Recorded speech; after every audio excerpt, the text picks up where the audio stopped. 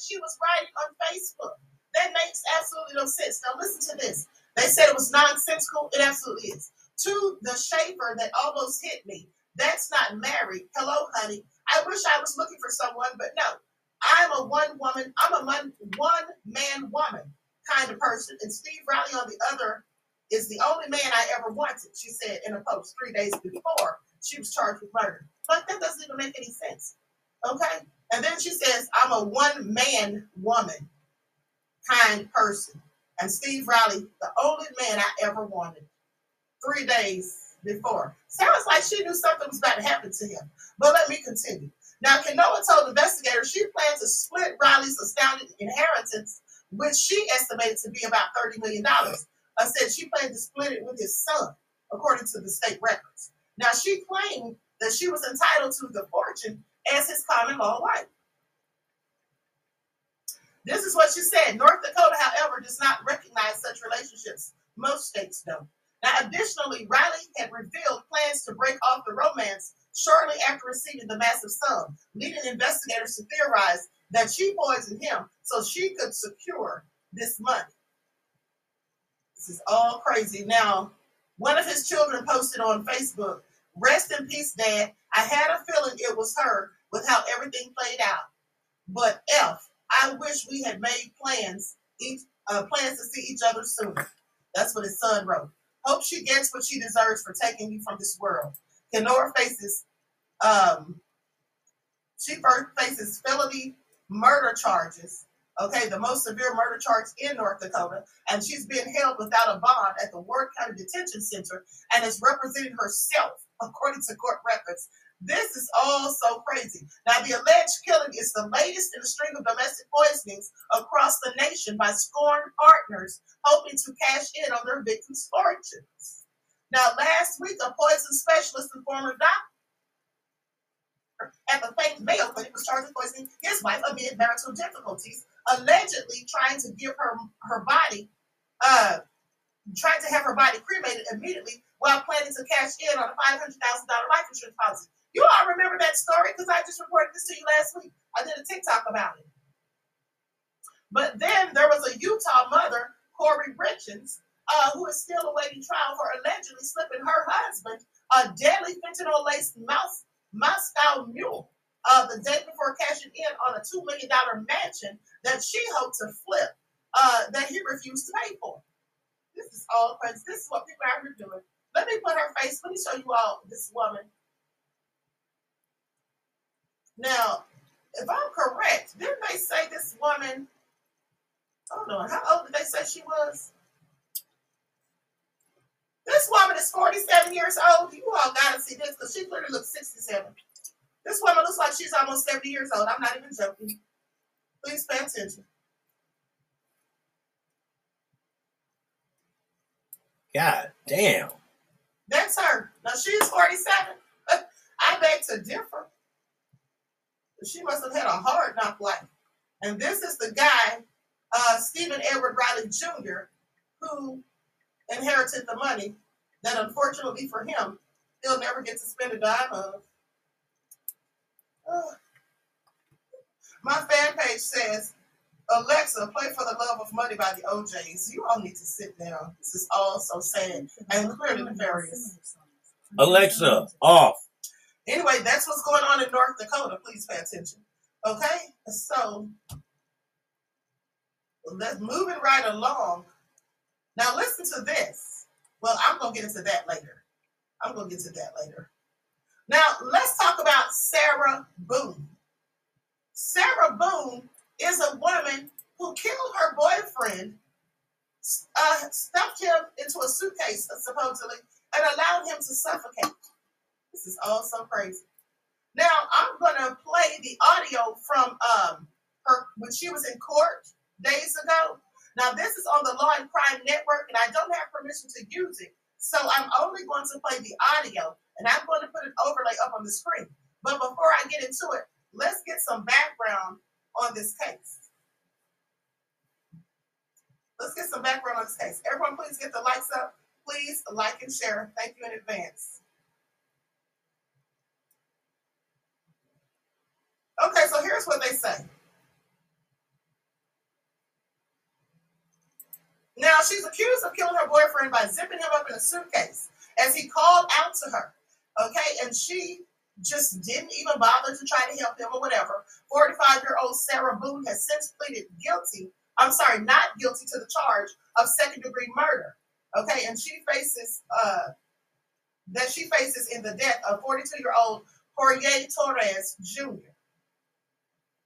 Now, an earlier status hearing in January saw a possible trial moved from an expected January the 30th start date. Okay, Boone's attorney, Frank Bankowitz, says that he appeared virtually and said that he had recently contracted stupid 19. Now, this time, Boone's defense has requested the Justice Administrative Commission pay for an expert that they plan to use for Boone's battered spouse defense, because that's what she's saying. Now she's saying this man was abusive and alleging domestic violence, okay, as to why she did what she did. Now, Boone on February the 20th, this is what happened.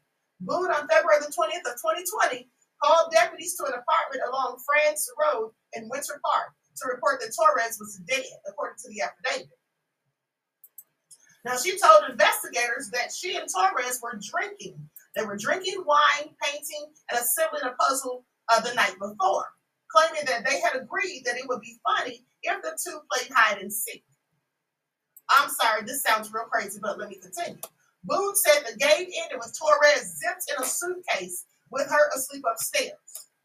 Boone located Torres dead the next day. I'm sorry, who? Do y'all hear this foolishness? So she says they were playing hide and seek, two grown people, and he decided to hide in a suitcase. How did he zip himself in there? I have several questions, but let me continue. Now, deputies said that they found the victim's body lying near the suitcase and the front door of the residence. Boone signed off on papers allowing investigators to search her phone.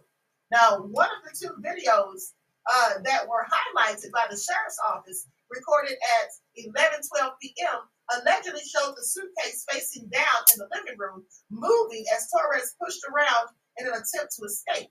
Torres could reportedly be heard repeatedly calling out to Boone as she laughed and taunted him, according to deputies. They said, "For everything you've done to me, you stupid." This is what she was saying to him. I can't breathe. He kept saying, seriously. Yeah, that's what you get. That's what you do when you choke me. She could be heard saying. In the other video recorded at 8:20 p.m., the suitcase was seen facing up in a different part of the living room.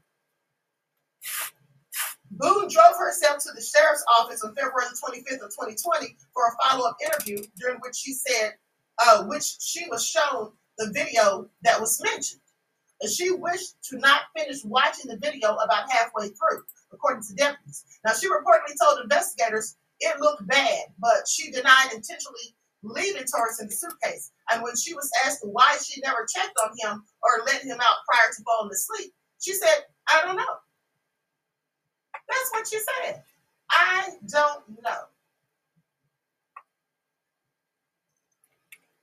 Well, anyway, let me share my screen so you all can see this first report. Lights up, everyone, please like and share. This is all nefarious.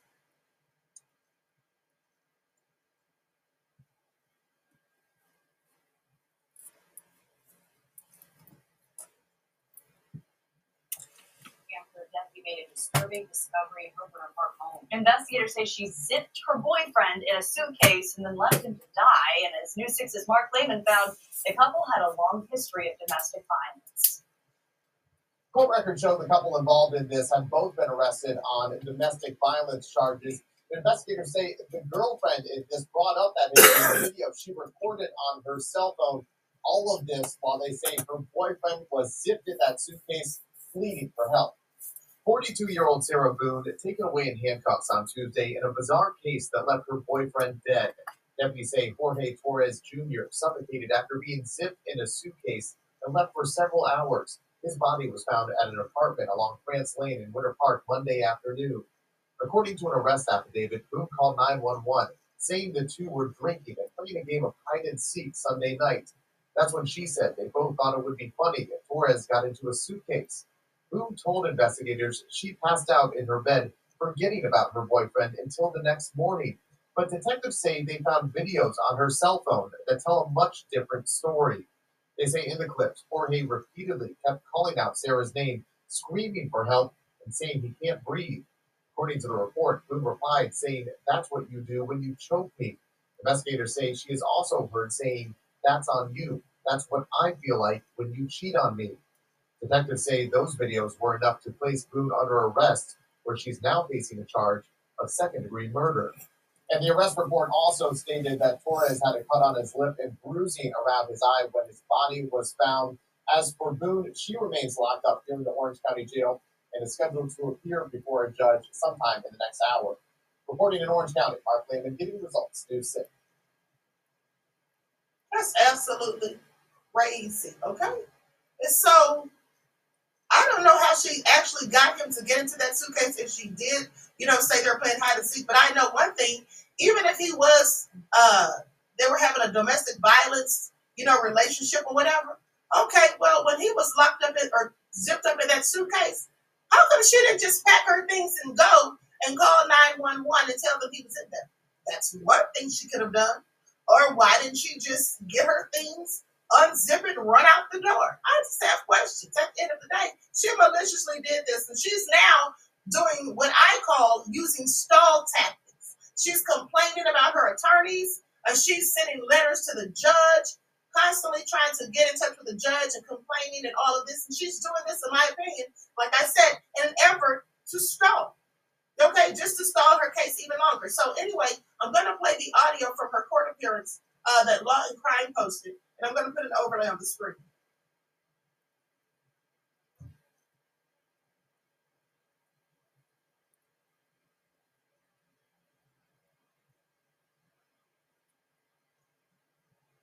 Woman accused of suffocating her boyfriend to death by zipping him up in a suitcase. As her trial was delayed yet again, Sarah Boone appeared in a Florida courtroom Monday with her new attorney. Her previous attorney had enough of his client and asked the judge to remove him from the case. Judge, the letters that have been coming to your honor, the derogatory berating of my services in this case, I can't effectively represent her.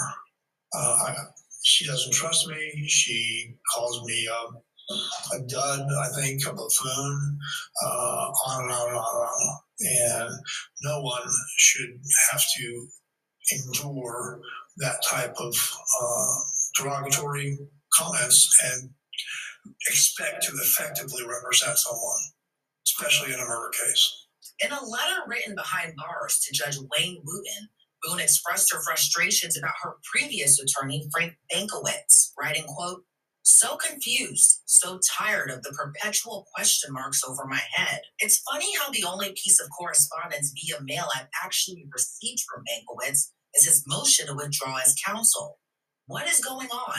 I've tried to dilute some of the question marks, but need you, Judge Wooten, to help me get it correct and begin my preparation."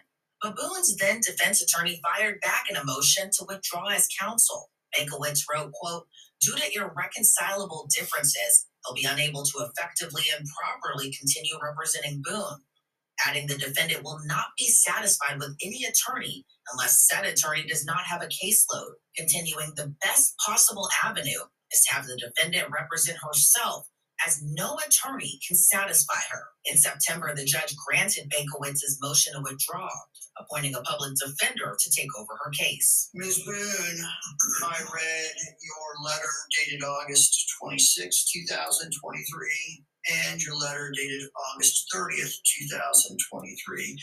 Just so we're clear, I read all. At Centerwell Senior Primary Care, our doctors take the extra time to listen because quality health care. All of the letters that you send to the court. Whether I respond or not is based on what's in the letter and whether I'm asked to actually do something that's within my purview as a judge or not. If I understand correctly, you have now decided that you think it would be best, in fact, if Mr. Bankowitz was allowed to withdraw. Is that correct? Yes. All right. And you understand by him withdrawing, off to appoint another attorney. Do you understand that? Yeah. And that attorney's not standing here, so we're not going to be able to address, and I'll give the state a chance to talk to me as well, but assuming I grant this, We won't be able to address the other issues that were docketed for today, which means I'm going to have to reset your case for a later date. I'm going to grant Mr. Bankwitz's motion to withdraw. I'm going to appoint Attorney Winston Hobson to represent Ms. Boone. Defense attorney turnover rate has been high for Boone, who has cycled through more than 4 different lawyers since her 2020 arrest. In 2022, another attorney withdrew from representing Boone in her case. Boone claimed to be in the dark about her then attorney's withdrawal, writing in another letter to the judge. After making a commitment to me as an attorney over the past 2 years and 2 months ongoing, to fully and sufficiently represent me also made me to believe we were a team, she wrote. I am completely blindsided nonetheless in how this was and is being handled by a professional. I don't understand. The frequent occurrence even prompted the judge overseeing her trial to issue a stern warning that the problem might not be the attorneys. But one thing I want to caution you about, if this becomes a problem on another court-appointed attorney, I'm going to look more closely at what the alleged disputes are. You have a right to a court-appointed lawyer. There are certain decisions a defendant gets to make in the defense of their case that are absolutely theirs, such as whether they go to trial or not, such as whether they testify or not. But there are many decisions in a case that a lawyer gets to make. And while you certainly have a right to consult with your lawyer and discuss with your lawyer, they don't automatically just do whatever you say. They use their professional judgment and experience and look at the evidence, look at the law, and do the best they can. Sarah Boone has been behind bars since her arrest in February of 2020, charged with the heinous death of her boyfriend, Jorge Torres. He was found lifeless inside a suitcase at the couple's apartment. The gruesome death was captured on video, taken by Boone herself, showing the chilling final moments of Torres' life as he cried to be freed from inside the suitcase.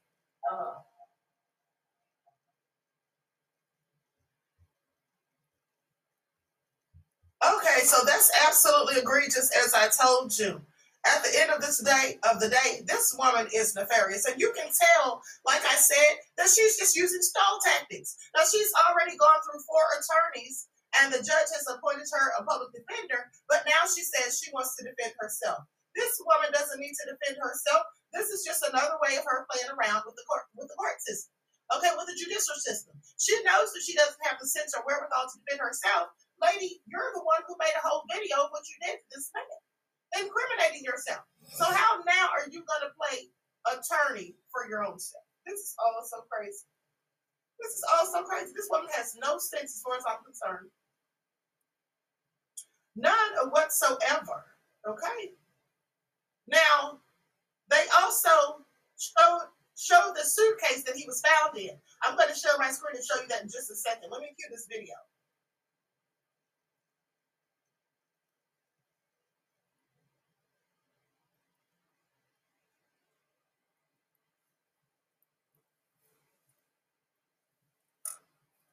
Okay, I'm going to share my screen.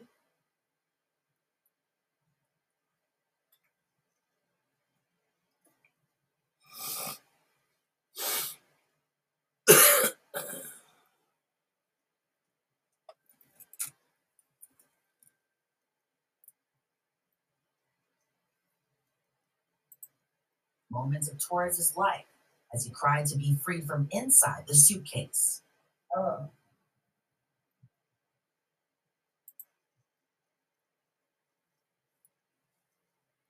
For everything you've done to me. For everything you've done to me. You. You. Stupid. That's my name. The word up. I can't breathe. Yeah, that's when you do when you choke me. Investigators. That is so darn sad. That is so sad. And she was literally sitting there laughing at this man. Wow. This is absolutely nefarious. Who would do that to someone? And you know, here's the thing. The suitcase was turned over upside down, if you pay attention. Now, I wonder if he did get in there. I don't even know how he fit into there, but if he did get in there himself, it looks like it's been rolled over upside down to further help him or prevent him from getting out. This is all crazy. She stood there laughing at that man. She thought this was funny, that he was struggling to breathe. This woman needs, I don't know why she's charged with second degree. Again, why do they keep charging these cold-blooded murderers who clearly plan out methodically what they're going to do to the victims? They keep charging them with second-degree murder. How is this not premeditated? This is absolutely crazy as far as I'm concerned. This is absolutely crazy. Some people are just wicked, okay? Just low down and dirty. Anyway, I need you all to tell me why some of the Black Hebrew Israelites were out there fighting the pro-Palestine protesters. I have several questions. I'm sorry, but we don't have anything to do with this. Why are they out there fighting these people? This is all crazy. Okay? Buckhorse DC, you keep saying that you're blocked, beloved, saying that what if my moderators block you? But I clearly see you in the chat, so you're not blocked, okay? You're not blocked, honey. But anyway, I need to find out why these Hebrew Israelites were out there fighting in Chicago. Please pay attention, fighting the protesters for the pro-Palestine protesters. Like I said, I'm going to share my screen and show this video. Now, I'm going to fast forward past some of the fighting that's going on, okay? Likes up, everyone, please like and share. Thank you in advance. Here we go.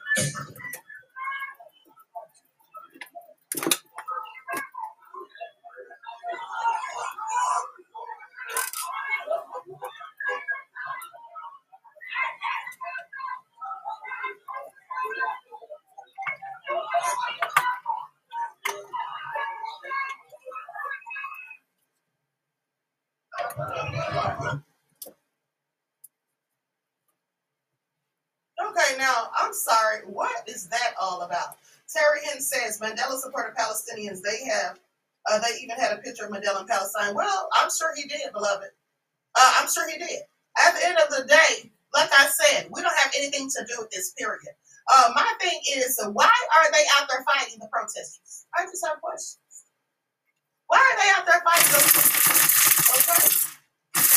Now, I haven't been reporting on this and for good reason, because I don't have anything to do with how they do this. My whole thing is, at the end of the day, both of those groups of people don't like people who look like us. Okay, get that through your head. All right. So anyway, with that all being said, okay, Lonnie said morons. I mean, they gotta be crazy. They gotta be crazy. Okay. At the end of the day. And here's the thing. Have you all seen the Black Palestinians? Terry Hinn says free Palestine. Well, yeah, freedom, exactly. Everybody should be able to live free. I agree. But here's the thing. Have you all seen any of the videos made by the Black Palestinians? How they say how they're treated so racist over there by the other Palestinians? Okay, that's why I'm telling you, we don't have anything to do with this.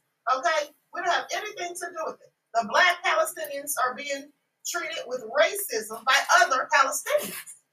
But y'all want to sit up here and fight? What? For what? For what? Miss Hotel said, yes, I've seen them, Queen. Exactly. I've seen several of them. Okay? I've seen several of them. So, at the end of the day, Capricorn said one video. You saw one video, okay? Aboriginal woman said, yeah, I'm good on both sides. Exactly. Because neither sides care anything about black folks. So I'm not going to be sitting up here going in hard in the paint for people that don't even like my people. That's just idiotic. But some of y'all go right ahead. That's right. Swift said no dog in this fight. Exactly. I'm not going to fight for anybody who wouldn't fight for me. I'm not going to speak out for anybody who won't speak up for me or my people at the end of the day. If my people are sitting here over in Palestine saying that they're being treated with racism by the people that they live amongst, and we already know how the other people feel about people who look like us, they've already likened us to us. So I'm supposed to be concerned why? At the end of the day, I feel sorry that these things are happening, but at the end of the day, there's nothing I can do about it. And so anyway, let me continue. I have to cover stories that pertain to my folks. Okay? With that all being said. And other folks too, but my whole point is I'm not going to be covering that. Because at the end of the day, I don't have a dog in the fight as far as I'm concerned. Now, listen to this. This low-down teacher has been accused of putting her hands on students. Georgia elementary school staff member accused of striking students for not charging their laptops. That's what one of the little children said. Said that she got upset because they didn't recharge their laptops. And so, therefore, she commenced to putting hands on them. One mother spoke out about it. She said that her daughter came home and told her what happened. So I'm going to play the video so you all can see this for yourselves. I find it also interesting. These teachers, a lot of them are getting really out of pocket. How many stories have I reported to you all the past 2 months about these teachers abusing students? Putting their hands on them and things like that, which they have absolutely no business doing. Okay? And so anyway, I'm going to share my screen so you all can see this report. Lights up, everyone, please like and share. When you or your family is injured in a car accident, it can be stressful getting justice and the compensation you deserve. An elementary school has placed a staff member on administrative leave after she was accused of hitting several students. Hello, and thanks for watching today. I'm Christine Spiro. That alleged incident took place inside of a classroom at Dutchtown Elementary School in Henry County. Fox 5's Eric Perry sat down with one of the students and their mother. Eric is live for us with the latest. Yeah, Christine, good afternoon to you. We are not identifying that staff member as of yet because there are no official charges that have been filed. The mom of this daughter says she's not just furious, but she's hurt because of the incident with the fourth graders and told it all started over computer laptops. It's just a call I think a parent should never get from a school. That call came in just before 2 Wednesday afternoon from the principal at Dutchtown Elementary School, saying that her daughter Nevaeh was involved in an incident with other students and a staff member. Can I get more information? Is she okay? Is she harmed? Is she hurt? Can you give me any more information other than that? And so the only information, he said that Nevaeh was okay and that it was not a sexual altercation. Walker says she rushed to the school, and when her daughter got in the car, she knew the situation was more serious. I said, Mom, my back is hurting, it's stinging, it's burning. And I said, okay. I said, let me look at your back. And when I pulled her shirt up and looked at her back, she had welts on her back, on her lower back. And it looked like somebody had hit her. Listen closely as this fourth grader talks quietly. She explains that the staff member got upset with students over laptops not being charged. I started yelling at us to get out. She hit everybody in the back for so this mom and other parents involved say they want answers. That's abuse. That's assault. That's battery. Like, my daughter was abused at school by a teacher. Yeah, this parent wants the teacher to not only be fired, she's also calling for charges as well. We have reached out to the school system. A spokesperson sent us a statement saying they are investigating this incident they call as inappropriate contact between a staff member and students there. We do know that the staff member has been placed on administrative leave during this investigation. In Henry County, I'm here. That's absolutely nefarious. Okay, now they said she lined those students up and put her hands on each one of them. because she was upset. This has to stop. And this is absolutely why I recommend, after breaking into her house twice in one day. I'm going to share my screen so you all can see the victim and the devil that supposedly did it. Now that's her right there. So they say Tyron Lambert and Jasmine Lambert. Okay, that's her name, Jasmine Lambert. They say that Tyron is the one who took her life. Okay, so they go on to say that Tyron Victor Lambert, age 42, stands accused of 1 count each of murder, family violence, malice murder, home invasion, burglary, criminal damage to property, obstruction, and criminal trespass, as well as 2 counts each of cruelty to children, aggravated assault, and possession of a firearm in the commission of a crime. And this is all according to a press release from the Paulding County Sheriff's Office. Now they say Jasmine Lambert, 37 years old, was the mother of 2. She taught 3rd grade at Steele Elementary School in Powder Springs, in a small town in Cobb County, and part of the broader Atlanta metropolitan area. They say deputies were first called to the residence on Topaz Drive in Dallas, Georgia, just after midnight on Saturday. A visitor dialed 911 to report that there was a domestic disturbance caused by a home invasion. Tyron Lambert had forced his way through the back door of the house, and he was armed, according to the sheriff's office. During the course of the unwelcome visit, a domestic dispute ensued, and Tyron Lambert pointed a gun and threatened multiple individuals that were inside of the home. Now, after that, apparently learning that law enforcement was on the way, the defendant fled the scene. The law enforcement followed up with more than mere formalities, extending their efforts to specifically protect the victim's house. They say Paulding deputies made a report, began the process to seek warrants for his arrest, placed the residents on zone patrol, and placed a be on the lookout, otherwise known as a BOLO, out via dispatch for Tyron Lambert and his vehicle. Now, but the heightened watch wasn't enough. They said 7:12 a.m. on the morning of October the 27th, a second 911 call came in. This time, the caller indicated that Tyron Lambert was back at the residence and that he had forced entry to the residence through the back door that he had entered through in the previous incident, and that he was armed with a gun again. Now, law enforcement then rushed over to the residence, according to the sheriff's office, but sadly, it was too late. Responding deputies heard a single gunshot once they were nearby, but before they entered the home. Tyron Lambert fled out the rear door on foot and was quickly chased down, according to the sheriff's office. He was then arrested afterwards, after what law enforcement described as a brief struggle. Jasmine Lambert was rushed to the hospital at Wellstar Paulding, where she succumbed to her injuries. And they say it was with great sadness that we share the passing of one of our 3rd grade teachers. This is what Cobb County School spokesperson, they said in the statement. Now, Jasmine Lambert's big smile was welcoming to all of her classroom. Couldn't wait to see her every day. Our hearts go out to her family, friends, and entire Steele community who already miss her. Grief counselors are at the school this week to support students and staff, and we do ask you to give our school family privacy during this difficult time. Now, Saturday's events were not the first domestic disturbance between the estranged husband and his wife. Paulding County Sheriff's Office say that the spokesperson, Ashley Henson, said that the defendant had a protective order taken out against him by her. She had taken this protective order out against him as of last year. Tyron Lambert is currently being detained in the Paulding County Jail without bond. The investigation is still ongoing, and the defendant could face additional charges, according to authorities.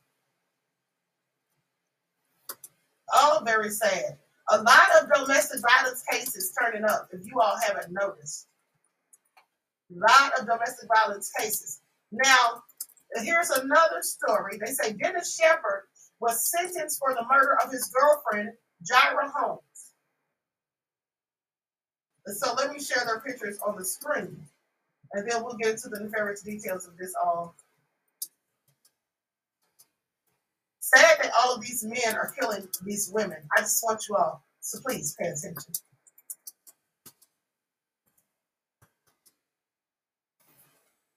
There they go right there. Dennis Shepard and Jaira Holmes. And so here's what they say happened. A man in Louisiana has been sentenced to life in prison for using a plastic zip to strangle his girlfriend during a domestic dispute in front of witnesses in the parking lot of their apartment or her apartment complex. Dennis Shepard, age 60, was sentenced on Monday for the murder of his girlfriend, Jara Holmes, who was 39 years old. Now, during the sentencing hearing, the victim's twin sister tore into Shepard, saying, "I hope the only mercy you get for the rest of your life is the mercy you showed my sister." Judge Juneberry Daringsburg ripped Shepard and dismissed his defense's request for a new trial and post-verdict judgment of acquittal. And she had a full life ahead of her. She was very young, the judge said. To take someone's life, I would have to agree with the impact testimony that it was an evil act. Prosecutors say Shepard strangled Holmes outside her apartment in the 1500 block of West Chelsea Road in Harvey on November the 2nd of 2020. Authorities say witnesses saw him do it and heard him say afterwards, "She wanted me dead. She's dead." Now, deputies arrived to find her unresponsive on the ground and declared her dead at the scene. Shepard fled and was arrested 3 days later at a Motel 6 in Mississippi by a U.S. Marshal Service fugitive task force. I'm wondering who were the witnesses that saw this man strangling this woman and why they didn't do anything. Did they call 911 immediately or did they wait until after she was unconscious or dead already? I just have several questions. No one tried to intervene. No one let him know that they were seeing him like screaming, yelling, or anything like that. I just wonder how this all went down. Because we do have a lot of black men who say they're not going to get involved unless they know the person. So please pay attention. Now, a Jefferson Parish jury convicted him of second-degree murder on September the 28th after deliberating for only 36 minutes. Okay, ended his 3-day trial. Now, his mandatory punishment was life in prison with no probation, parole, or a suspension of sentence in Louisiana. Shepard denied committing second-degree murder, according to his defense attorney, asserting that he was guilty of manslaughter, a lesser homicide committed in the heat of passion that carries a maximum of 40 years in prison. He can sit down somewhere, okay? He can sit down somewhere. This was not a crime of passion. This was not a crime of passion. At the end of the day, he had been putting hands on this woman. And here's the thing. A crime of passion, well, that's usually when you catch someone, in an appropriate situation with someone else, and you, out of anger and jealousy, just fly off the handle and do something crazy. Well, that doesn't seem to be the case. They were in the parking lot of her complex. Okay, she was there alone with him. So, a crime of passion where?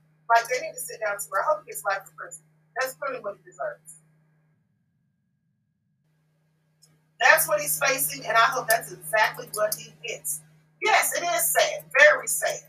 All these black women just losing their lives in these domestic violence situations is very troubling. Now, with that all being said, let's talk about a woman who was 22 years old, a mother, and her body was found in a barge in Memphis. Now, I find this all interesting because wasn't there just a young woman whose body turned up missing from the riverboat in Memphis, and then they found her days later in the water?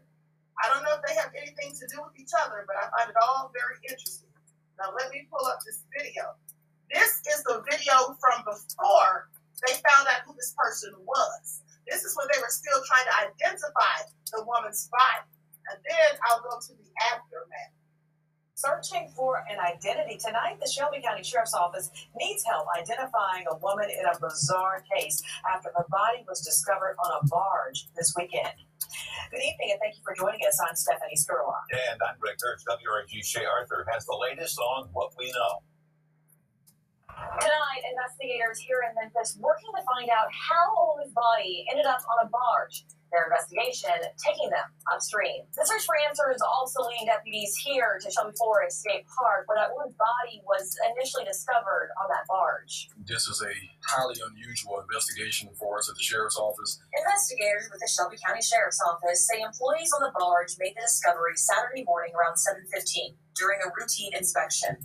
The barge was headed north, left Memphis Friday night shortly after 11. So it's safe to say your office right now has no idea how she got on that barge? No, we have absolutely no clue. Our detectives have been working around the clock since Saturday morning, trying to piece together all of the information and evidence that they can find to hopefully unpack a story on how she ended up on the barge. Detectives doing what they can to uncover clues. Is there a possibility there might have been cameras on the boat, on that barge there, or perhaps cameras in the downtown area to capture anything?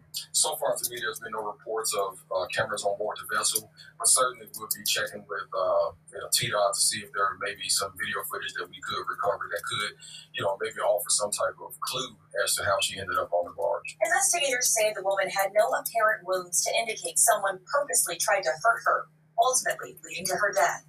She had blonde hair, was wearing a pink shirt with Oxford written on it, a knee brace on her left leg, and is somewhere between 20 and 40 years old. A critical piece of this information is, number one, finding out who she is. Shay Arthur, WREG. I find it also interesting at the end of the day, but here's the follow-up story. Hello everyone, I'm Dr. Ahmadiyyah. The body of a woman that was found in a barge in Memphis turns out to be 22-year-old mother Haley Silas from Oklahoma.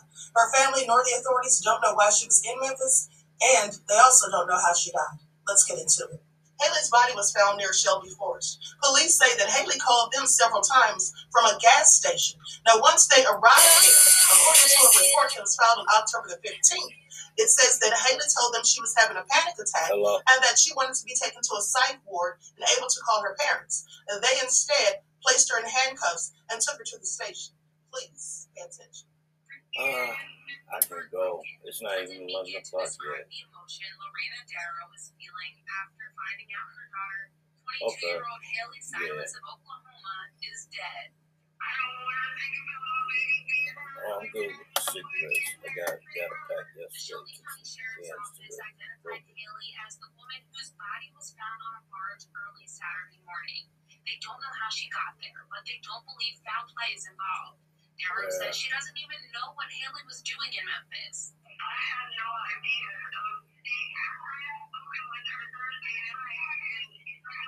Well, I got one for tomorrow. I gotta be there at 1, and then on Friday I go and see my doctor, so it works out. According to records, there was a psychic evaluation, but there's no evidence of what it said or what type of conclusion they even came to. Also, documents show that it's a PET scan, CT scan. To communicating a false alarm, and she was sentenced to time served. 3 days later, Haley was dead. Please pay attention.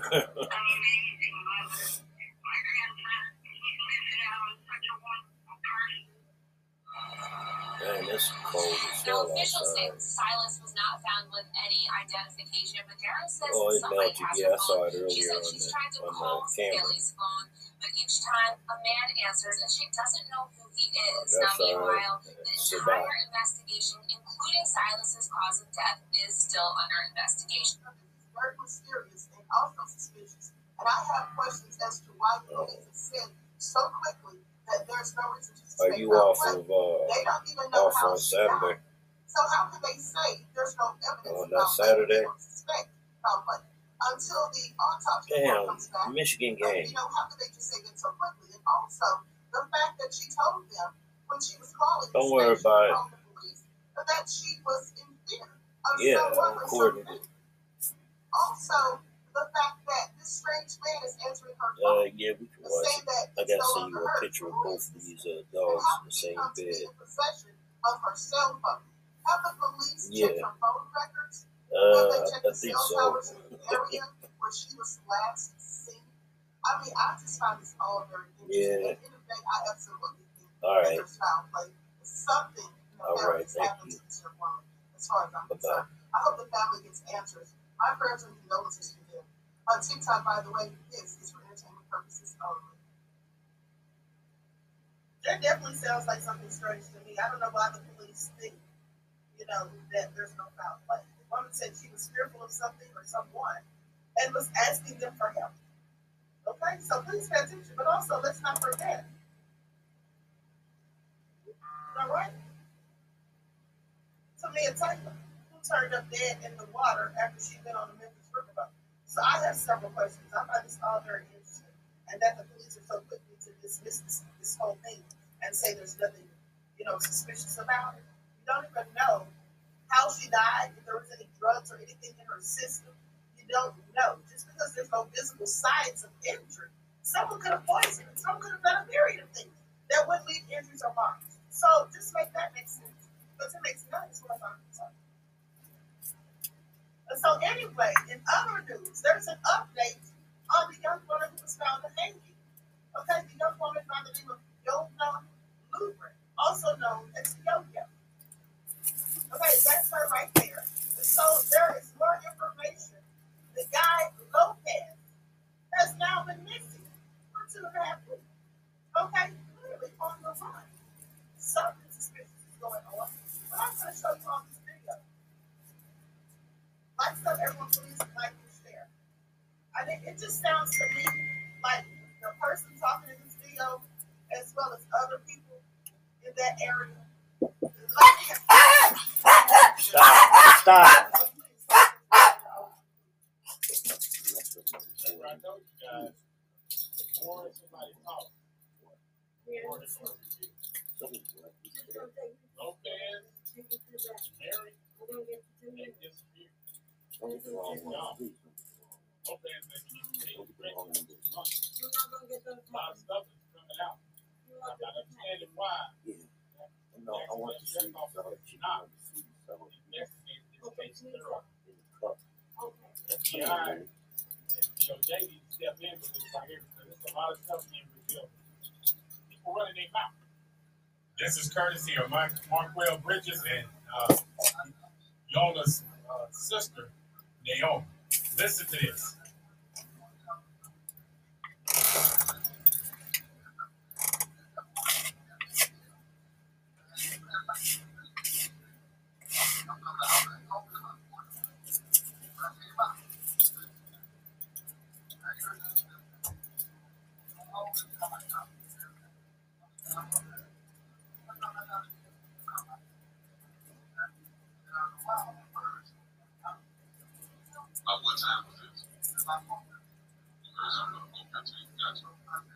Listen, y'all.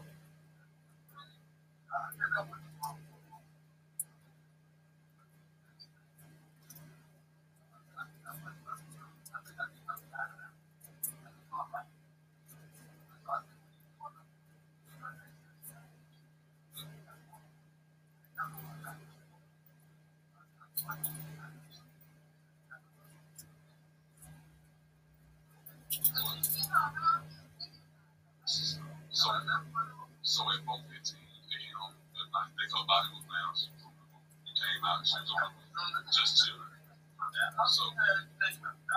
So obviously, if she was trying to get some peace, we can naturally assume either she was into it with a girlfriend or somebody here that she's trying to get.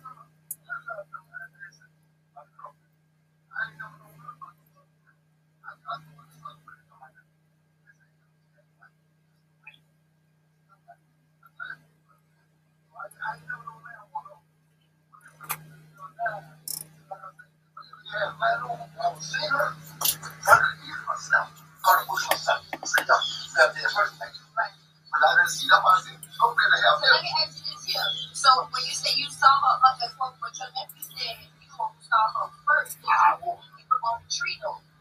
You were on the tree. Okay. Still alive. But your nephew said that he saw her in the video you were going to work. So did you go to work this week? See how my dad? Yeah, but I'm not going to be like that. Don't call out.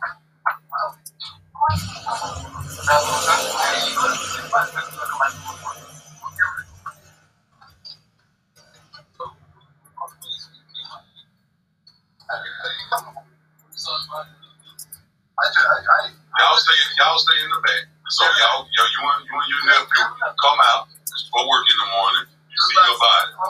Almost 7. So you see her alive at 4:15. At 7, she's hanging from the tree and she's on her knees. Neither one of y'all called the police. Y'all went to work. I see her titties all out. I see her pants all open. And I ain't think nothing of it. She just standing up. You don't understand this, my sister. You don't think Where's Lopez? Since that happened. But they saying he did, but he's just supposed to come. All this shit, I don't. Because man knows that. I'm gonna tell you something. Number one, I don't believe. Number one, I ain't seen no. Ain't shown me. No articles in the paper saying he did. Nobody. He on the run.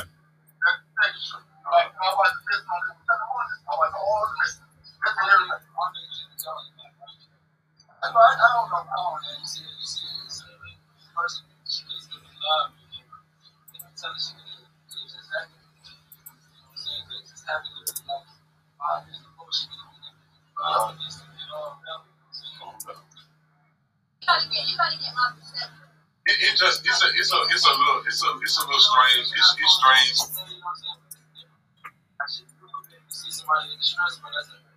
Y'all could have potentially saved her life. I understand black people and not want to be involved. I get it. But at the same time, you got to look at the family's perspective. You know, y'all could have saved her, could have helped us find out what happened, and everybody just went to work and left her there. So that's just a little strange. That's a red flag. Right. So you don't pay rent? I'm gonna get my rent. I stay back here. I know. I'm saying if she's property, so I was assuming you pay your rent to live here, right? So you said. So who you gonna keep paying? Right now, that's what they waiting on rent right now. Who's the rent man? Somebody named Tom. Oh, the actual house. He owns it. Lopez was just reading from Tom. Gotcha. So and he's saying Lopez had. But just so I understand, so it was you didn't know about the wife supposedly. So when Yo-Yo was coming over, you thought it was her and Mary. That's the only interaction you knew. I knew Mary, but I ain't never knew nothing about him. Yeah. I ain't never knew Yo-Yo, period. I ain't tell you about this here. I said, Yo-Yo. I ain't never seen her a day in my life. I know she was saying about the rain calling both of you.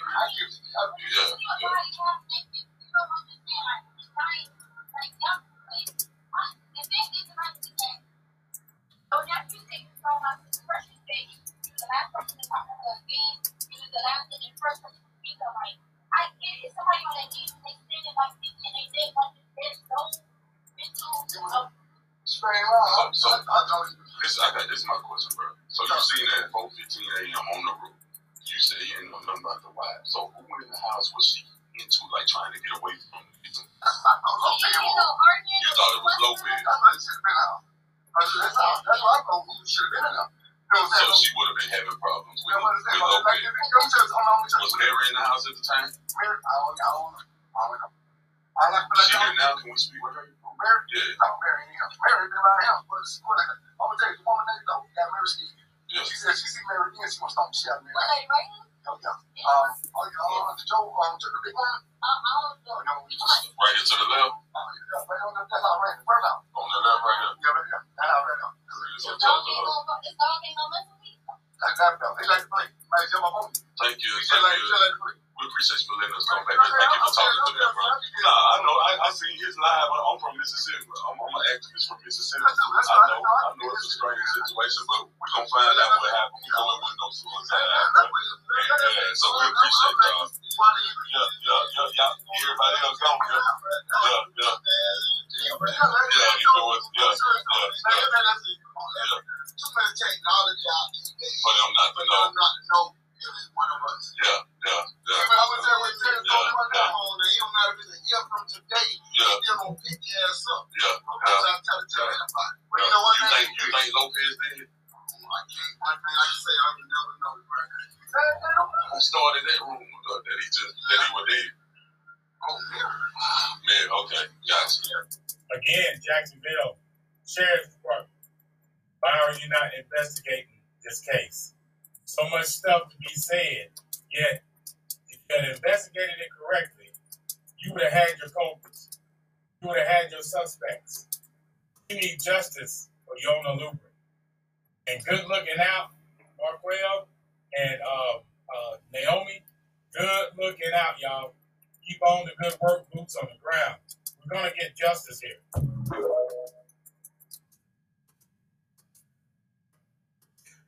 absolutely nefarious. And at the end of the day, the police came out so quickly and said that she did this to herself. Okay? Isn't that what they always say when they find one of our people hanging from a tree or anything? Yeah, that's what they say. And so now all of these people know something. Okay? I would like to know why that man who was just now giving them all of that information, who was rambling on and on, why didn't he call the police? He says he saw her when he got up to go to work that morning. Right? Isn't that what he's saying? He saw her when he was getting ready to go to work. Now, his nephew is the one, I believe, is the one who did the initial videos that I showed you all.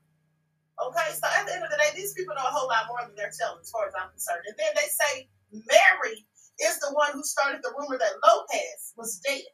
Well, that makes sense, because Mary had something to do with this. Okay? Whether she actually had something to do with it on purpose or inadvertently, because the woman that they were looking for, Sapphire or Saria Michelle, that's the woman that they say that Mary and Yolna were in a relationship with. So Mary clearly has something to do with it one way or another. Now, for her to say that her brother, Lopez, because I believe that's her brother, they're related in some way because they have the same last name, they're Oceans. So she's gone, Mary, and they're trying to say that she's gone because she's afraid of the woman across the street. I don't think that's why she's gone. I think that both her and Lopez are on the run somewhere. I think they're both on the run somewhere. She started that lie about Lopez being deceased, okay, because there's no foundation for her to have said that. There's no basis for that claim. She clearly said that, in my opinion, because they're going on the run. And so nobody would be looking for him. Okay? Please make it all make sense. It's all so crazy.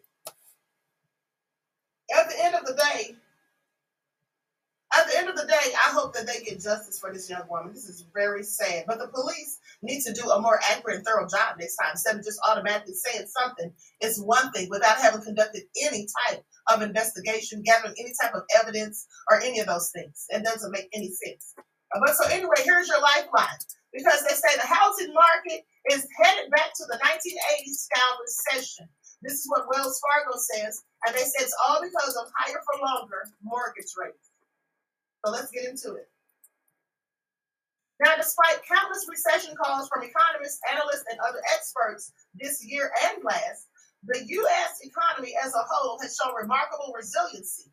The housing market, on the other hand, is a different story. Mortgage rates hovering over 8%, coupled with home prices that rose substantially during the pandemic, have deteriorated housing affordability in the U.S. and frozen activity in some cases. And I want you to pay attention, because remember how I told you that J.P. Morgan has purchased over 2,500 properties here in Atlanta as of late. So people are losing their homes, and these big corporations and banks are purchasing them. Pretty soon they'll own all of the property, and because that's what they want to do. Please pay attention. Now I'm going to share my screen so you all can see this report. Lights up, everyone. Please don't forget to like and share. Thank you in advance.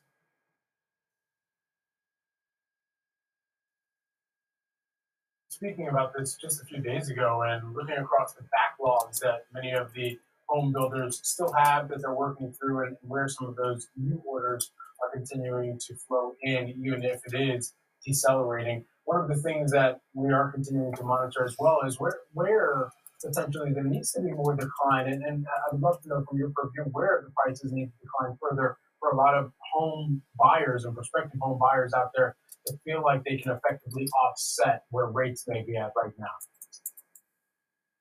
Well, I think prices are unlikely to decline meaningfully precisely because of the supply shortage.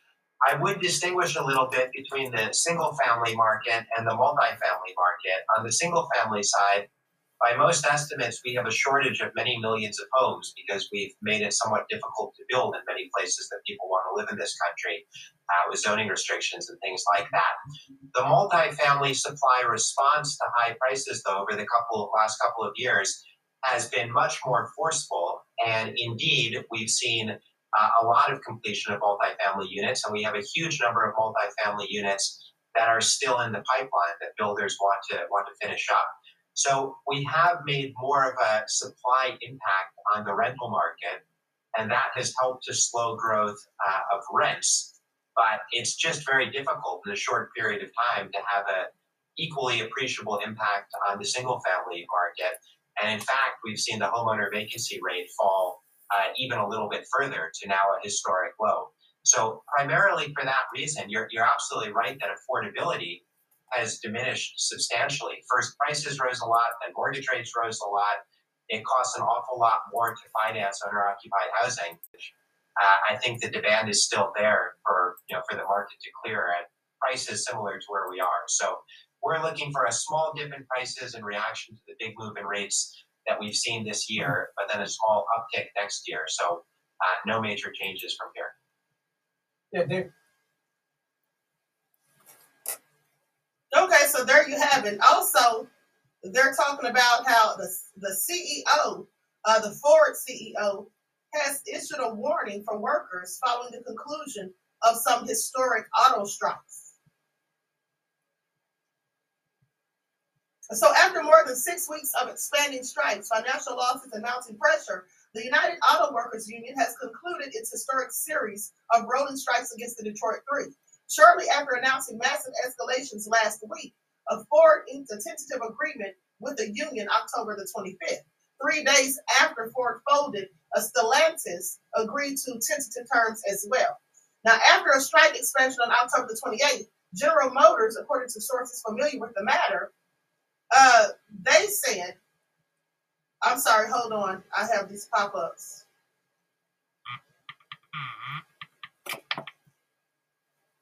Okay, so they say both the union and the automaker have yet to officially announce the agreement and subsequent stoppage of the strike. Now, the deal with Ford grants auto workers 25% raises over the course of the contract, starting with an 11% raise and a $5,000 bonus immediately upon ratifying the contract. Now, the deal additionally includes cost of living adjustments, enhanced profit sharing, better retirement contributions, and around $8.1 billion in new plant investments. And so, with that all being said, this economy is just all jacked up as far as I'm concerned. But hold on. They also go on to say that Anderson Economic Group estimated that after 5 weeks of strikes, the action and constant expansion caused the injury to lose a total of more than $9 billion, the bulk of which came in losses for the automakers. The strike additionally impacted suppliers and the supply chain economy and resulted in hundreds of millions lost in wages. Once again, they say we have achieved just weeks ago what we were told. We have achieved what just weeks ago we were told was impossible. This is what Union President Shawn Fain said in a statement. At Stellantis in particular, we have not only secured a record contract, we have begun to turn the tide in the war on the American working class. And so there absolutely is a war on America's working class. At the end of the day, if you all haven't been paying attention, a lot of this stuff they're doing, it's all by design. If you remember, I told you about 2 years ago how these big corporations want to own all of the land and real estate. They want to take it from the citizens, and so that everything is owned by the government and by them. And so basically, they can just dictate how everybody lives and what you get to do, what you can't do, and all of that. Okay? Please pay attention. That's what it all sounds like as far as I'm concerned. But what do you all think?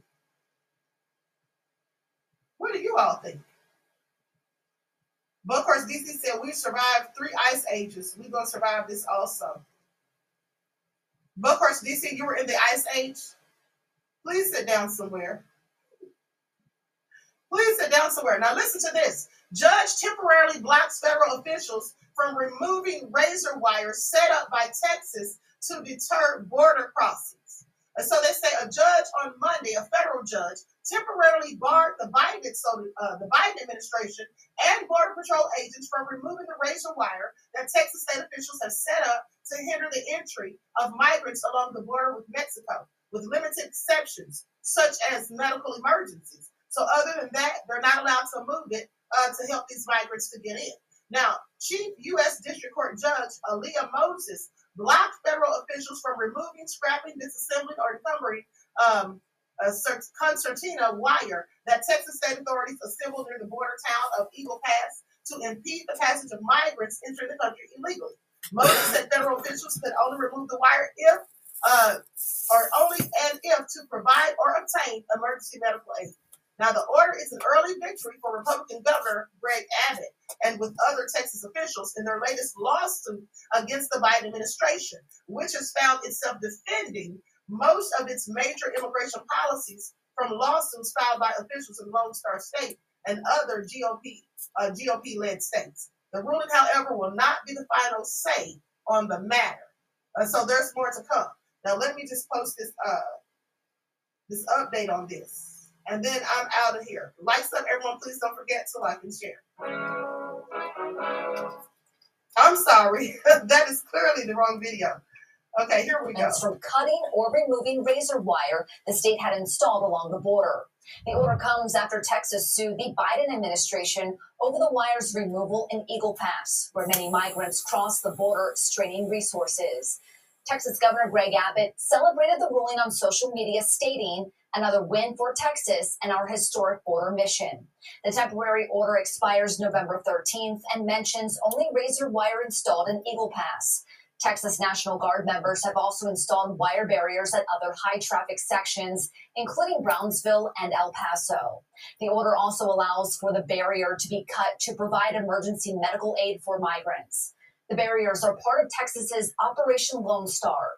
In the fiscal year 2023, Texas Border Patrol agents encountered over 1.2 million migrants entering the state illegally.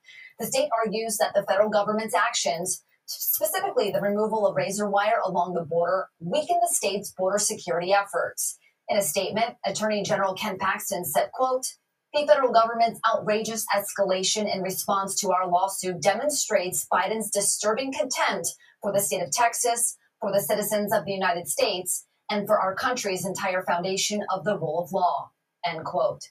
The lawsuit emphasizes a significant concern. Despite ongoing security measures, thousands of migrants have succeeded in entering the country illegally in the Eagle Pass region. This legal action underscores the state's position that the removal of razor wire is counterproductive to their efforts to control unauthorized border crossings. A Department of Homeland Security spokesperson confirmed that they will comply with the order. So, they say they will comply with the order. So, like I said, they have sued the Biden administration. They filed numerous of lawsuits, and people are upset about their immigration policies. And at the end of the day, it is counterproductive if they remove the razor wire. But also, that just sounds a bit much as far as I'm concerned. Sounds very egregious. Okay, there's kids coming across those borders as well. And so the razor wire, in my opinion, is just dangerous. But, that's what Governor Greg Abbott wants to do, and that's clearly what he's going to do. All right, so with that all being said, I'm going to conclude this broadcast. I want to thank you all for tuning in, okay? I think Eileen said it's her birthday. Happy birthday, Eileen, beloved. Okay, I hope you enjoy your day. Miss Hotel says the lack thereof administration ain't going to do nothing but carry on. Yeah, absolutely, I agree. Swift said cartels, right? Okay. Claudette said Biden's administration sucks. Well, I absolutely agree, and I hope that they're no longer in charge in 2024. Please pay attention. Okay?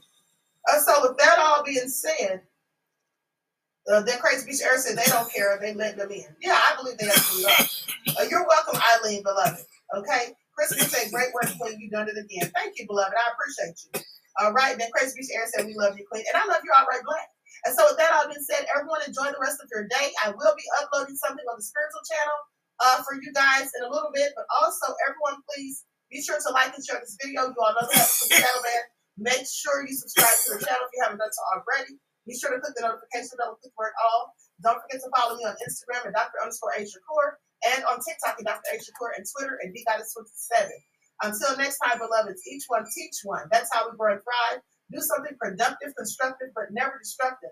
And always remember to keep the Most High first in your lives.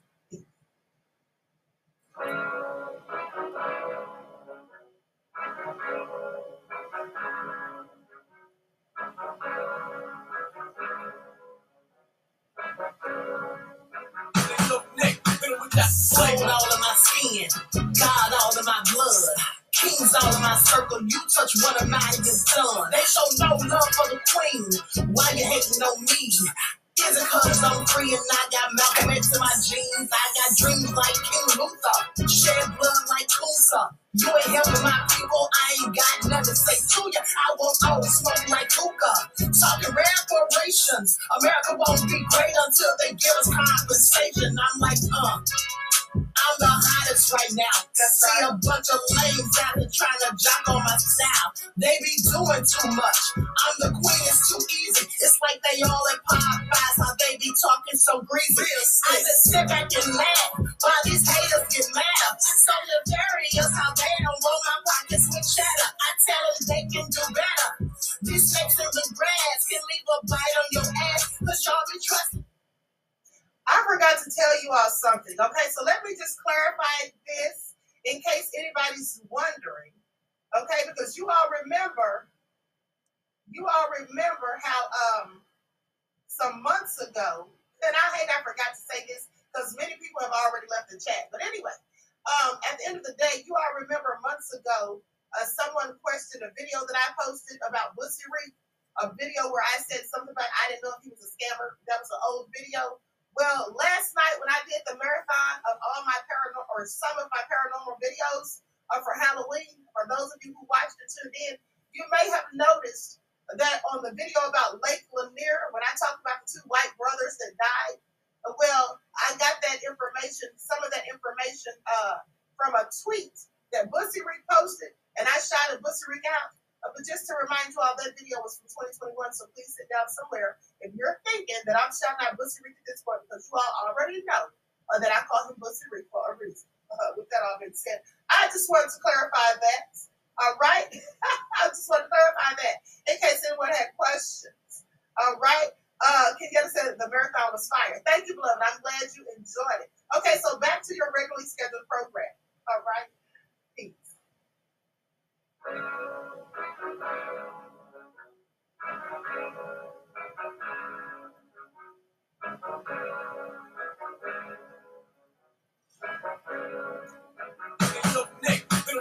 Gold all in my skin, God all in my blood, kings all in my circle. You touch one of mine, you're done. They show no love for the queen. Why you hating on me? Is it cause I'm free and I got Malcolm X in my jeans? I got dreams like King Luther, shed blood like Tulsa. You ain't helping my people, I ain't got nothing to say to ya. I want all the smoke like hookah. Talking reparations, America won't be great until they give us compensation. I'm like, I'm the hottest right now. See a bunch of lames out here trying to jock on my style. They be doing too much. I'm the queen, it's too easy. It's like they all at Popeyes, how they be talking so greasy. I just sit back and laugh while these haters get mad. So nefarious how they don't roll my pockets with cheddar. I tell them they can do better. These snakes in the grass can leave a bite on your ass, cause y'all be trusting too fast. I got my foot on the gas, other one on their necks. Dropping receipts on haters, you better show some respect. I'm never facing regrets, we only facing the threats. Running through every challenge like a relay, break no sweat. It's a cold game, so I got that blanket with me. Now that my people are waking, ain't no going to sleep. I do not play by my piece. This time I'm playing for keeps. You talking slick, but when I see you like them ends, we gon' meet. And I got gold all in my skin, God all in my blood, kings all in my circle. You touch one of mine, you done. They show no love for the queen. Why they hating on me? Is it cause I'm free and I got Malcolm X in my jeans and I got gold all in my skin, God all in my blood, kings all in my circle. You touch one of mine, you done. They show no love for the queen. Why they hating on me? Is it cause I'm free and I got Malcolm X in my jeans and I got...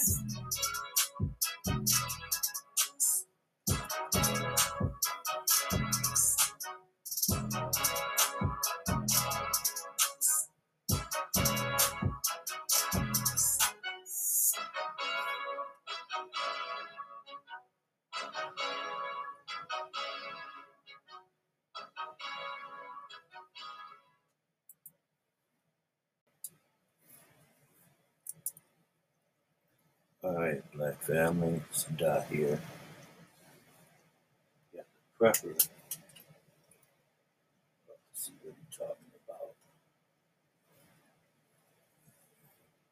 not saying he's always filled with doom and gloom, but he does have a certain type of intake on situations. Find why I put dog on remote control. Just have to do something for the dogs. Shit.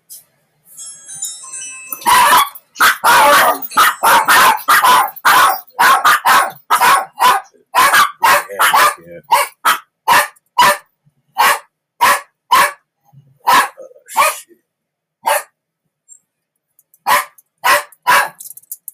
Shut up, Billy.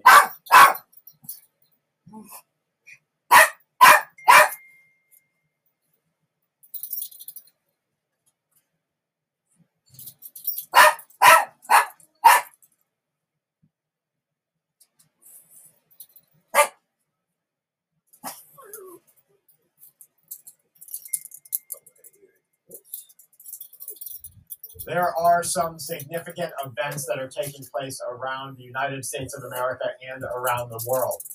In our infrastructure in the USA, the electrical and water systems, U.S. government officials are saying that it is up to the entities that provide these services to the American people to harden them against coming attacks that they expect to see not just in the remaining part of this year, but well into the year 2024 and beyond. One of their heightened alerts is for the beginning, the first quarter of the year 2024. And you have to remember, we're just about 60 days away from that. So if you have a warning as an individual, a family man, a family woman, that you have 60 days to get a little bit more prepared, I suggest highly that you heed this kind of warning. You do whatever kind of discernment you feel is necessary. Turn the cards over, roll the dice, say a prayer, whatever you think it's going to take to be able to get a little bit of your water and your electrical needs under your own control, at least for a couple of days at a time. That means having a tub or a series of buckets, large buckets. Now, 30-gallon totes are like $1 a gallon online right now, so $30 for a 30-gallon tote. That's 30 gallons of water. If it's just you and you're only drinking it, that gives you 30 days on average worth of water. Now, you also have to wipe your behind, and you have to wash your hands and do a whole bunch of other things. And if you contaminate that while wiping your behind or washing your hands, you better have a great way, a foolproof way to filter it. One of those is a Sawyer mini water filter. It's only about $20, $23 on Amazon or at Walmart. It's going to filter out about 100,000 gallons worth of water.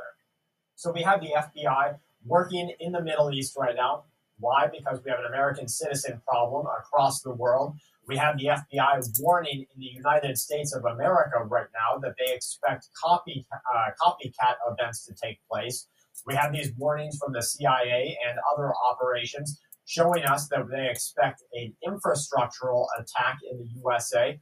And let me tell you, if there's one thing that we are not prepared for, it's for the lights to go out and not to come back on.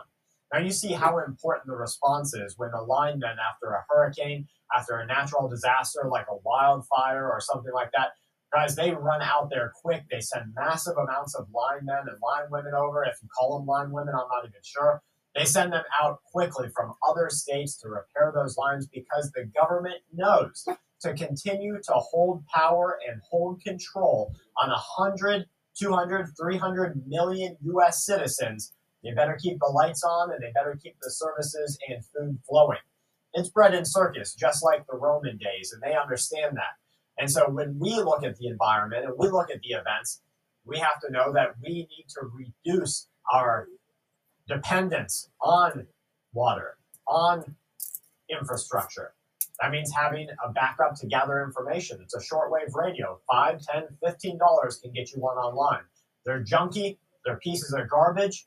You'll be able to gather information not just from American government sources, but from other sources across the world. You can throw an antenna high up into the trees. Remember, receiving, you don't have to have a certain antenna length. You don't have to do anything with the understanding the maths there. You just throw an antenna up and you get what you can get. They have these wire ones. You just whap it up into a tree, and then you're able to listen. So you're going to want to gather information in the next couple of weeks. These things are very inexpensive. They're everyman things to do. A tote, a water filter, and a shortwave radio. I highly suggest you get on it. Egypt's prime minister has said that the country is ready to sacrifice its citizens to retain control in the Middle East. And they are threatening right now that if this does blow up, guys, we have to be pretty cryptic about what's going on because we see the sensitivity of the environment. This is not like COVID. This is not like Russia. This is a whole monster, a whole beast in and of itself. And so we have some sensitivities here, not just with different platforms, not just with different organizations. We have some social sensitivities here that are really getting blown out of proportion. I have seen with my own eyes this affect people in my area. I don't live in a predominantly one-way religious or another area. I live in a very mixed area, a very mixed religion, very mixed group of people of different backgrounds, different futures, and they are all on edge. Let me tell you, not too far away, we just had an event take place in the middle of the night. These two guys who were just up on their gangster stuff decided they wanted to blow out some holes in each other. They did it and hurt innocent people. The rest of the people were there to party, there to have fun.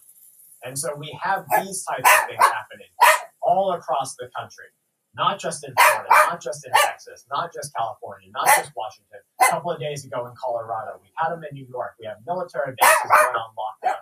We have MacDill Air Force Base, CENTCOM. We have all of these other organizations of the U.S. military saying we had better have our stuff together. Why? Why are they all looking out for the future, but you're not being told to? Let me tell you why. It's because you are a better follower when you are forced to follow the person in front of you. Look at the slaughterhouses with the cows. They don't tell the cows what might happen. They don't just start butchering the cows in line. They put them nose to behind and then walk nose to tail all the way into that slaughterhouse. And they've conditioned them to know that most of the time, until that last time comes, you can walk nose to tail. You get there, you're going to get a nice little treat. You get to scrunch on some nice snacks. You get a little reward for being a good slave, for being a good follower, tasked follower. This is no different than the conditioning that they have given to the people of our world. You're supposed to walk nose to behind, not look over here, not see the bad that's happening over there. All the while, the real operators of our world, the people in the military, the people in government, the people in law enforcement, the people in independent contracting, security contracting services, they know how bad things are. They actually have their eyes peeled, and they see that we are getting taken out one by one, two by two, all across the field. Why is it that you're not allowed to know that? They won't tell you on media. They bog it down on social media. They do all these things to keep you from understanding just how bad things really are. If you knew, you would run. And I don't mean run like scared little cats. I mean run like the cows would turn their tail, kick their feet, and bow down anything that comes in their way to get away. That's the state of our environment. So we have Egypt saying that the entire country is ready to enter into a sacrificial zone. The U.S. Amphibious Ready Group, consisting of the Bataan LHD-5, the USS Carter Hall LSD-50, as well as thousands and thousands of Marines with the 26th Marine Expeditionary Unit, are on orders to be deployed in deployment to the Middle East. So we have the FBI working over there. We have the CIA working over there. I'm looking up literally as I'm talking to you, and I see an Air Force plane flying overhead. We have all these things happening. I've had people on the channel comment over and over again. They're seeing increased frequency of military flyovers. They're seeing an increased police presence when they go outside. They're watching people more on edge in the local environment to themselves, their area of operation. We have all these things happening. It's time that we start waking up. Very strong statements that came out against the USA from the Chinese Defense Ministry spokesperson. This is a quote. We talked a little bit about this yesterday. In the 240 plus years of U.S. history, there were only 16 years when the USA was not at war with another country. Yep, that's right. only 16 years. Now, give or take a couple of years and what could be some mudded up, date periods. But the majority of the continuity of the United States government, our military power, and holding the USD as the reserve currency of the world has taken place under military might. These days, according to our enemies, are at an end. They're not just at an end, they're all the way over with. We say that in the Chinese system, they say that facts are proven. The U.S. is a fundamental source of chaos, a mastermind behind the scenes of global turbulence, the world's largest destroyer of regional peace and stability. This sounds like an Avengers movie, doesn't it? Who are they talking about here? Is this Thanos or is this the United States of America? World destroyer, condemner, biggest destroyer, largest destroyer of regional peace, destroyer of stability. They say that China must increase its nuclear capabilities to a new minimum to keep up with national security and be prepared to act against the USA. So we see a multi-fronted attack. Now, you need to think about force multipliers. That means anything that makes you as one into you as 2, 3, 4, 5, whatever. You get cameras outside, let's say you get 4 cameras. You just multiplied yourself 4 different times because you can watch one screen, I guess 3 different times, right? You can watch one screen and you can watch 4 different parts of your environment. A force multiplier. Somebody asked the other day, Brad, is mace or pepper spray a good self-defense tool? And I said, yes, when used correctly, under the right terms, under the right environment, against the right people, it is, because it's a force multiplier. That one thing can affect multiple people, whereas your hand can only affect a certain number of people in that same time period. Now, it comes with its own caveats and its own downfalls, because if you use it and you get sprayed and you're not used to it, who's going out? Who's going down? It's going to be you and the baddie. So you better get some foam or some gel, something that has a little bit more directionality, a little bit less wind susceptibility, and you better get out there and practice it. So many people that we have talked to have foam and have gel, and they are afraid to test it because they say, well, I'm not scared right now. I'm not in danger. What if I get sprayed? You're not going to know how to do it, and you're going to think you're turning it against you, and you're actually turning it towards you, and boom, you're out. You're out of the fight. And then what's going to happen to your family, your wife, your kids, your dog, your cat, whoever you're taking care of, your little fishy, your samurai fighting fish in the fishbowl. You have to be ready. You have to be prepared.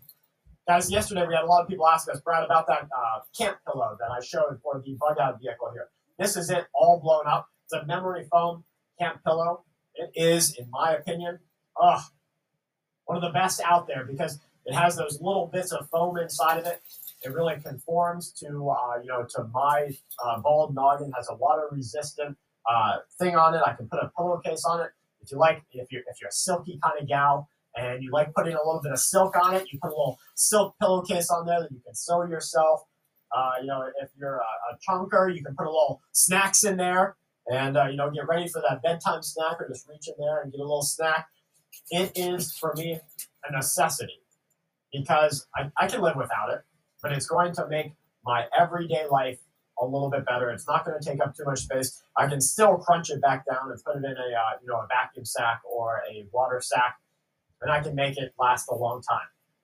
Let me know what you're doing, what you're out there prepping with, your works in progress. Let us all know what they are and what do you think other people should be working on.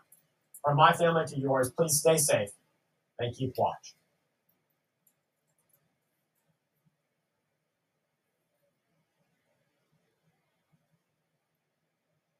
Tonight, the deadly airstrike at a refugee camp in Gaza as Israeli troops escalate their offensive on the ground. The massive destruction at Gaza's largest refugee camp. Apartment buildings leveled, dozens killed, according to hospital officials. Israel saying the strike killed a senior Hamas commander. The military pushing farther into Gaza, hitting more than 300 targets in 24 hours. Richard Engel standing by. Also, the stark warning, the FBI chief telling Congress the Hamas attacks could inspire the biggest terror threat to the U.S. since ISIS. At another hearing, anti-war protesters, their hands painted red, removed by police amid threats to Jewish students at Cornell, suspect now in custody. The search and arrest warrants just unsealed for the gunman in the Maine mass shooting. The new details we're learning. The record-breaking cold this Halloween across the country. Bursts of fall snow, the danger on the roads. We're tracking it. Newly revealed body cam from the deadly Maui wildfire, what it shows. The dramatic rescue after a plane crashes into the Everglades. And our NBC News exclusive, the creators of Friends, speaking out, the last conversation one of them had with Matthew Perry before his tragic death. This is NBC Nightly News with Lester Holt. Good evening and welcome. Israel's push into the heart of embattled northern Gaza is not coming without a deadly cost, and the images of suffering are no easier to take tonight. A Hamas-run hospital says dozens are dead and hundreds injured in an Israeli airstrike on a Palestinian refugee camp, though NBC News cannot independently confirm those numbers. Israel not denying its forces hit the camp, calling it a known Hamas stronghold, and saying its strike killed a top Hamas commander involved in planning the October 7th terror attacks on Israel. Fierce battles are underway in northern Gaza tonight, Israel rejecting calls for a ceasefire. Determined to crush Hamas over the surprise attack that left 1,400 Israelis and foreigners dead and others taken hostage. Richard Engel remains at the Israel-Gaza border and leads our coverage tonight. Israel devastated part of a refugee camp on the edge of Gaza City, carrying out what it called a large-scale strike in one of the most densely populated areas in the world. A nearby Hamas-run hospital tonight said dozens were killed and hundreds injured. NBC News cannot independently confirm those figures. The camp is full of apartment buildings, and people can be seen carrying away wounded and dead and digging through rubble. Israel said it was targeting one of the leaders of Hamas's October 7th massacre of 1,400 Israelis, and that its strike collapsed a subterranean structure. Israel blamed Hamas for the civilian deaths, saying Hamas uses civilians as human shields. Perhaps the only thing not in dispute in this war is that civilians in Gaza are suffering, and that the hospitals needed to care for the growing number of injured are barely functioning. This has been a massacre that's been unfolding, and now we're getting to the final chapter of this massacre where even the wounded will not be spared. The world needs to intervene now. UNICEF today calling Gaza a graveyard for thousands of children. Israel has rejected a ceasefire, saying it would be a surrender to Hamas. Everything we're seeing here in southern Israel indicates that this ground offensive is still ramping up, with more and more troops heading into Gaza. Israel says it struck 300 Hamas targets today and that it's hunting Hamas commanders. It claims this strike killed an architect of the mass murder of Israelis in 2 kibbutzes near Gaza, as Israel increased its estimate once again of the hostages held in Gaza, now to 240. One is back with her family, Private Ori Megidish, rescued by Israeli troops, while Natalie Ranan, an American teenager taken hostage by Hamas, is also back home in the Chicago area. She was freed 11 days ago. Richard, as you know, there's a lot in play here tonight. Another Iranian-backed militia is again sparking fears of a regional conflict. So 2 U.S. military officials tell NBC News they believe that Houthi rebels in Yemen fired a ballistic missile at Israel. Israel shot it down. So the United States is already in a low-level conflict with these Iranian-backed militias. The question is how big it will get. Lester. All right, Richard Engel, thank you. And here at home, the head of the FBI issued a strong new warning today about an increased terrorist threat in this country from potential attackers who might be inspired by Hamas. Garrett Hake has that story. Please stand in. On Capitol Hill tonight, a stark warning about the growing threat at home from the devastating war abroad. The ongoing war in the Middle East has raised the threat of an attack against Americans in the United States to a whole nother level. FBI Director Chris Wray signaling the U.S. is in a dangerous period. We assess that the actions of Hamas and its allies will serve as an inspiration, the likes of which we haven't seen since ISIS. As Jewish college students are facing threats on U.S. campuses, Cornell University officials today confirming the arrest of a suspect in connection with online threats of a mass shooting and other violence there. To see, my own campus targeting specifically 104 West, this building, the building that I live in, sleep in, it was just unbelievable. A Las Vegas man also charged with threatening to kill Nevada Senator Jackie Rosen, who is Jewish, after leaving a series of anti-Semitic, profanity-laced voicemails. 3,500 kids dead. Also on the Hill, anti-war protesters interrupting a hearing as the Secretaries of State and Defense were pushing the White House plan to spend $105 billion in emergency support for Israel, Ukraine, and other national security threats. That funding dividing House and Senate Republicans. New Speaker Mike Johnson setting a vote this week on aid to Israel alone, with $14 billion in military and humanitarian assistance, while some GOP senators argue to include aid to Ukraine. To separate the package is naive, because the threats have commonality. Garrett, what more did the FBI director have to say about the threats here? Well, Lester, he said that the Bureau is not tracking any imminent threat from a foreign terrorist group, and that his biggest concern is violent extremists who may be inspired by the events taking place in the Middle East. Ray urged all Americans to continue to be vigilant. Lester? All right, Garrett, thank you. And the effort underway to get American and other foreign nationals out of Gaza is becoming more urgent by the day. But it's uncertain tonight when the vital Rafah border crossing from Gaza to Egypt will be open to more than just humanitarian aid trucks. Megan Fitzgerald is there. Tonight, our first-hand look at the Rafah border crossing, a lifeline for millions of people suffering and trapped inside Gaza. In the last 10 days, more than 200 aid trucks have passed through here, 66 just today. But the UN says it's not nearly enough. The situation in Gaza has become absolutely inhumane. A UNICEF employee sending this voice message to NBC News from inside Gaza, saying the crisis is taking a personal toll on her own daughters. I have the youngest, she's 4 years old, and she's showing severe symptoms of stress and fear, and resorts to self-harm, like ripping her hair off and scratching her thighs until they bleed.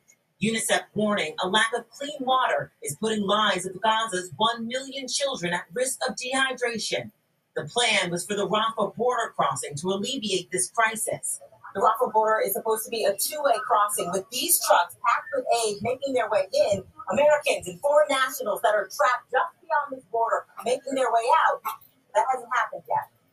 Egypt is not accepting Palestinian refugees, and foreign nationals say they have not been allowed out. Nearly 1,000 Americans are trapped inside Gaza, and the U.S. says Hamas is blocking that. The impediment is simple. It's Hamas.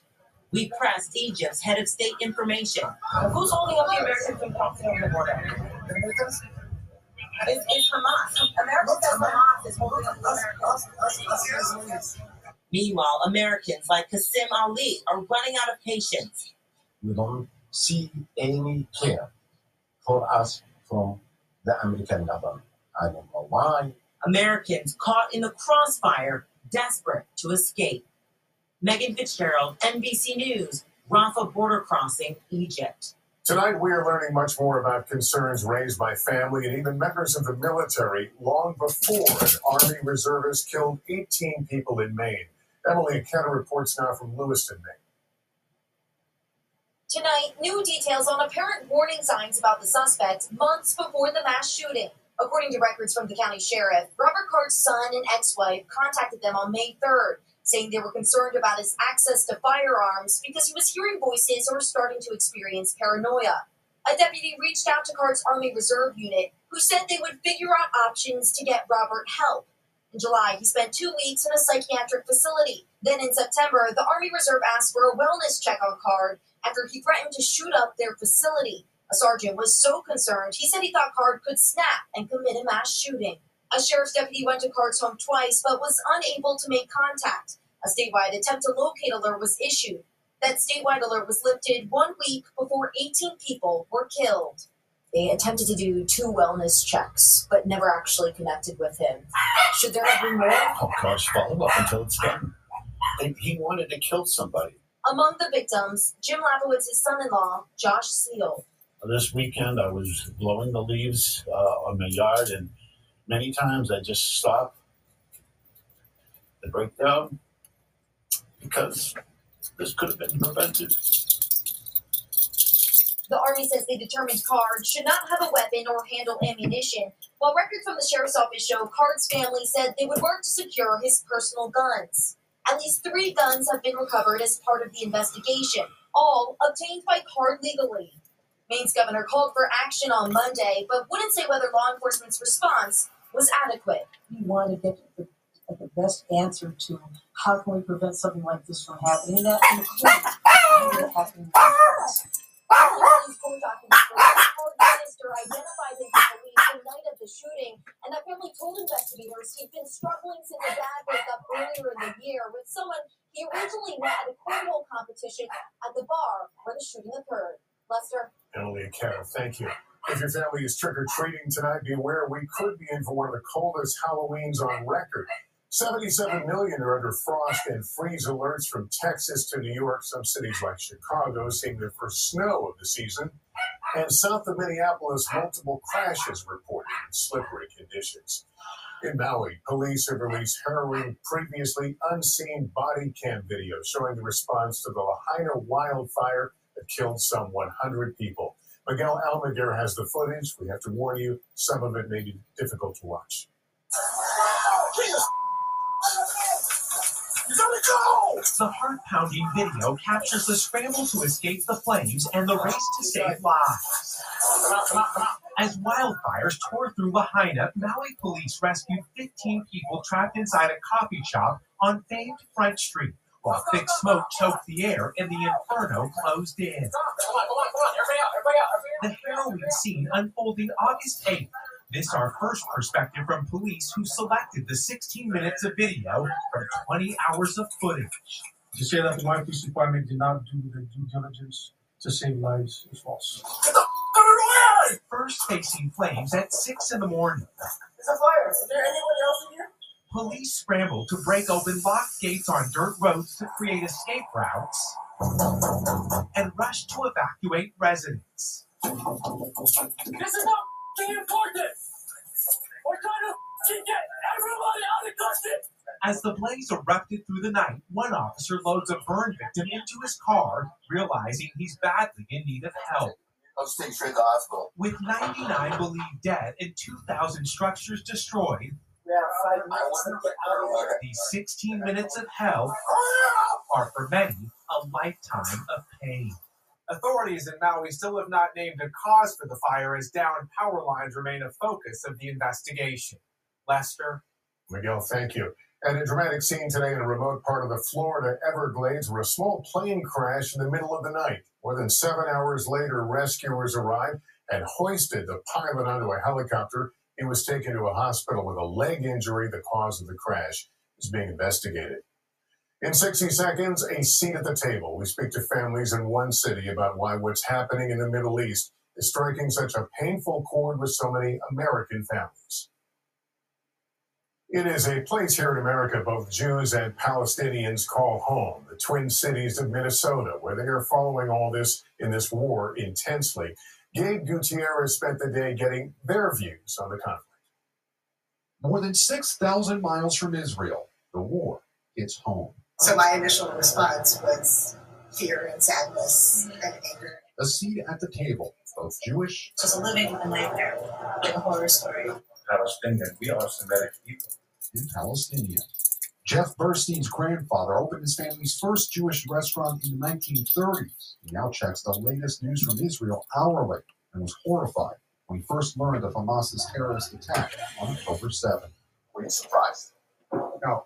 Why not? Because they've been telling for years that they want to destroy not only Israel, but Jews. And people that speak that way, you have to believe what they tell you. Over lunch, we listened in as 3 Jewish Americans opened up about their agony over the war. My extended family is being threatened here. on a daily basis and across the board. And it's terrifying and infuriating. I feel like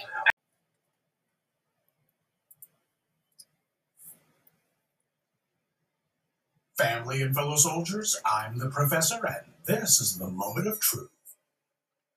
The people of Alabama have a lot of character. There's no denying that.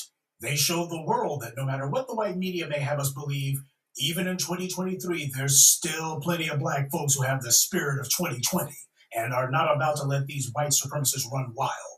The problem is that the administrative apparatuses of Alabama, like the rest of the U.S., are run by anti-black racists and their bootleg servants, who use their public offices to fully support these anti-black racists and the violence that they perpetrate.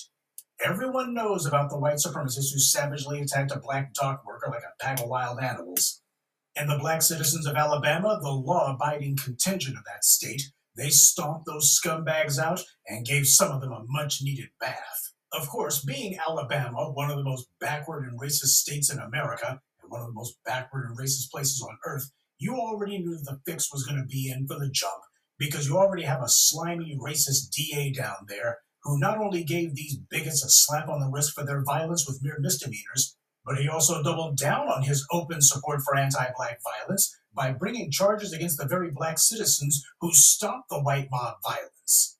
They actually had the nerve to put trumped-up charges against Reggie Ray, the chairman of Alabama, a man who showed the world that when the white supremacists lose their manners, the best thing to do is to offer them a seat, right on top of their heads. Now, the DA clearly identifies with and supports the racist white mob, and he wanted to make a show of his contempt for the black community. This was a hate crime, full stop, carried out by that gang of wild inbreds. It was a slew of felonies that they committed.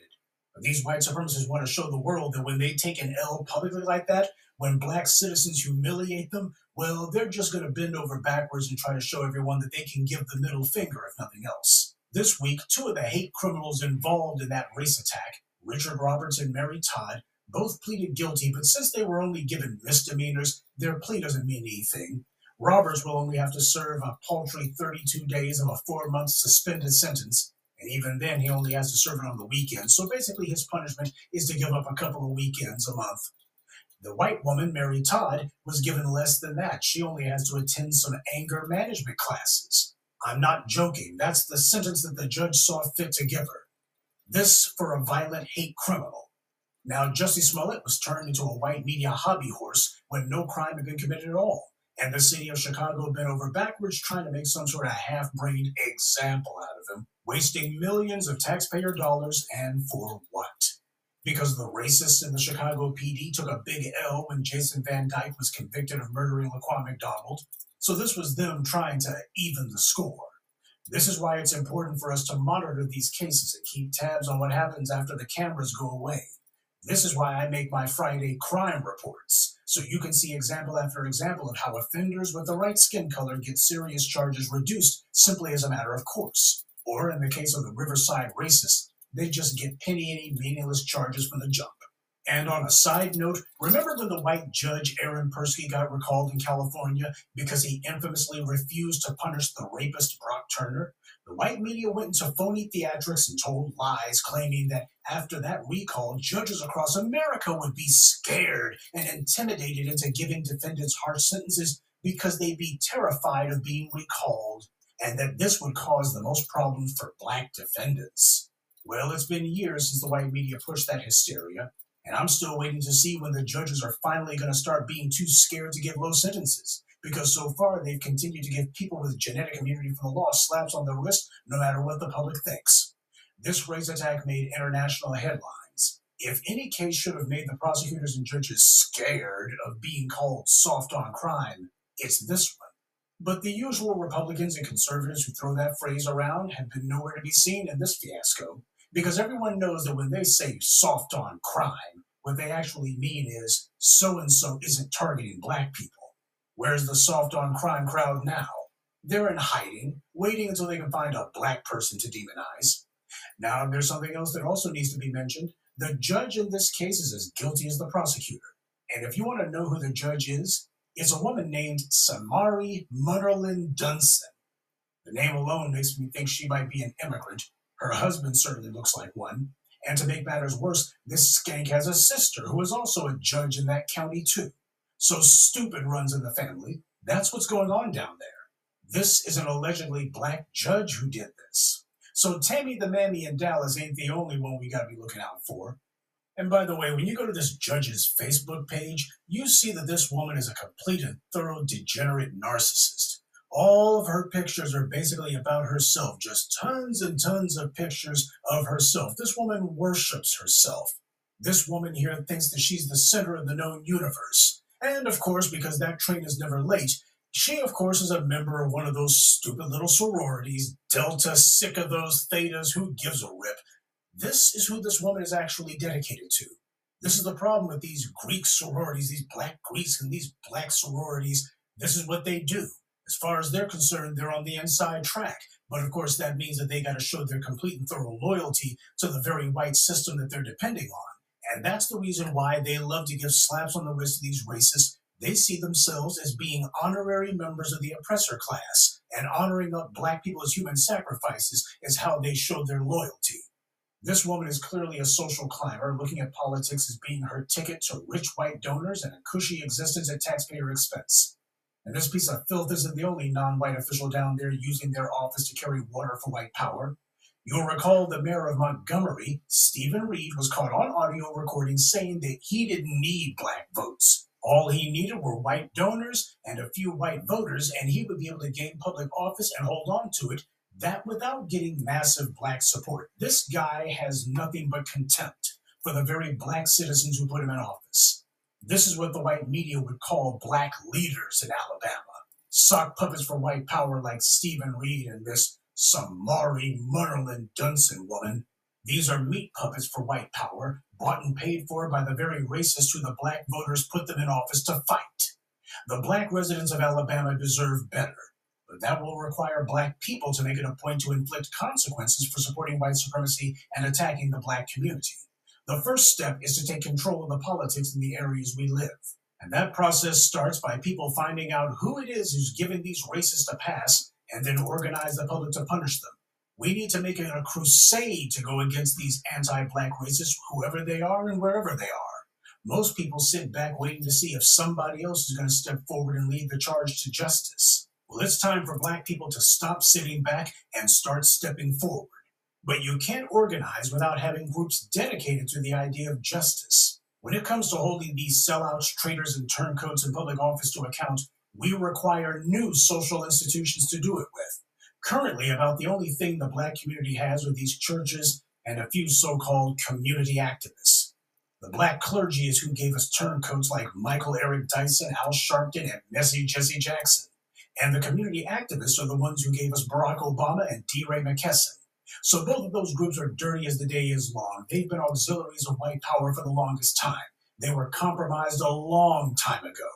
They are both in the business of gathering black people together and then influencing those black people to act against their own interests. And because the black community is used to these bootlicks being the ones who gather black folks together, when something like this miscarriage of justice goes down and the bootlicks don't call a meeting or what have you, the black folks will just shrug and disperse. And the enemy doesn't have to fear being held to account. This is how white power deranges the internal politics of the black community. They've got their little operatives like these pork chop preachers using their position and the fact that these churches are usually the primary gathering place for black people, and they do this as a way of leveraging goodies from these white political figures. We excoriate these racist police and prosecutors and judges, but it's these black clergy and black activists who take pictures with them, cheese it up with them, hang out with them. They're proud to be associated with the very scumbags we fight against every day. When it comes time for an election, they turn their churches into a nexus of support for the people who use their public offices to attack us and to support these race mobs. So we need new social institutions, ones that we control to fix this problem. These crooked black pastors and these do-nothing community activists are part of the problem. And by institution, I don't mean some multi-million-dollar group with a 10-story headquarters. Institutions are the guardians of ideas and ideals. Justice is an ideal, but nobody's trying to guard it. It doesn't have to be this way. We can change it. The people of Alabama have already shown they have steel in their spines. What's called for now is to show that they have the fire in the belly, too, to drive the Samari Dunsons and the racist DA Daryl Bailey, as well as the Stephen Reeds and others from office. The corrupt racist DA needs to have his law license stripped from him. That dirty judge needs to be sent packing along with her sister, and there need to be people of integrity and honor in those positions. There has to be punishment for aiding and abetting hate crimes. We have to start imposing consequences on these corrupt DAs, these crooked judges, and these cowardly politicians who don't say anything about this, individuals who use their position to keep the law from touching these white supremacist thugs. At some point, we have to go on offensive. Leave the racists nowhere to hide and no one to hide behind. Racist thugs like the ones on the riverfront have to be punished, but so do these racists who use public office to protect them. That means we have to overrun their positions. When that becomes our focus, we'll be fighting these racists in the political offices just like the black folks did on that riverfront. Only this time, we won't be offering them any seats. Instead, we'll be taking them away. Good day, and be one. I'd like to take a moment to mention some of our contributors: Kenneth Forbes, Sherman Marshall, Mike Hughes, Gina Jones, and Stephen 12. Salute to them and thank you to everyone for listening, liking, and sharing this message. Black empowerment only exists because of you.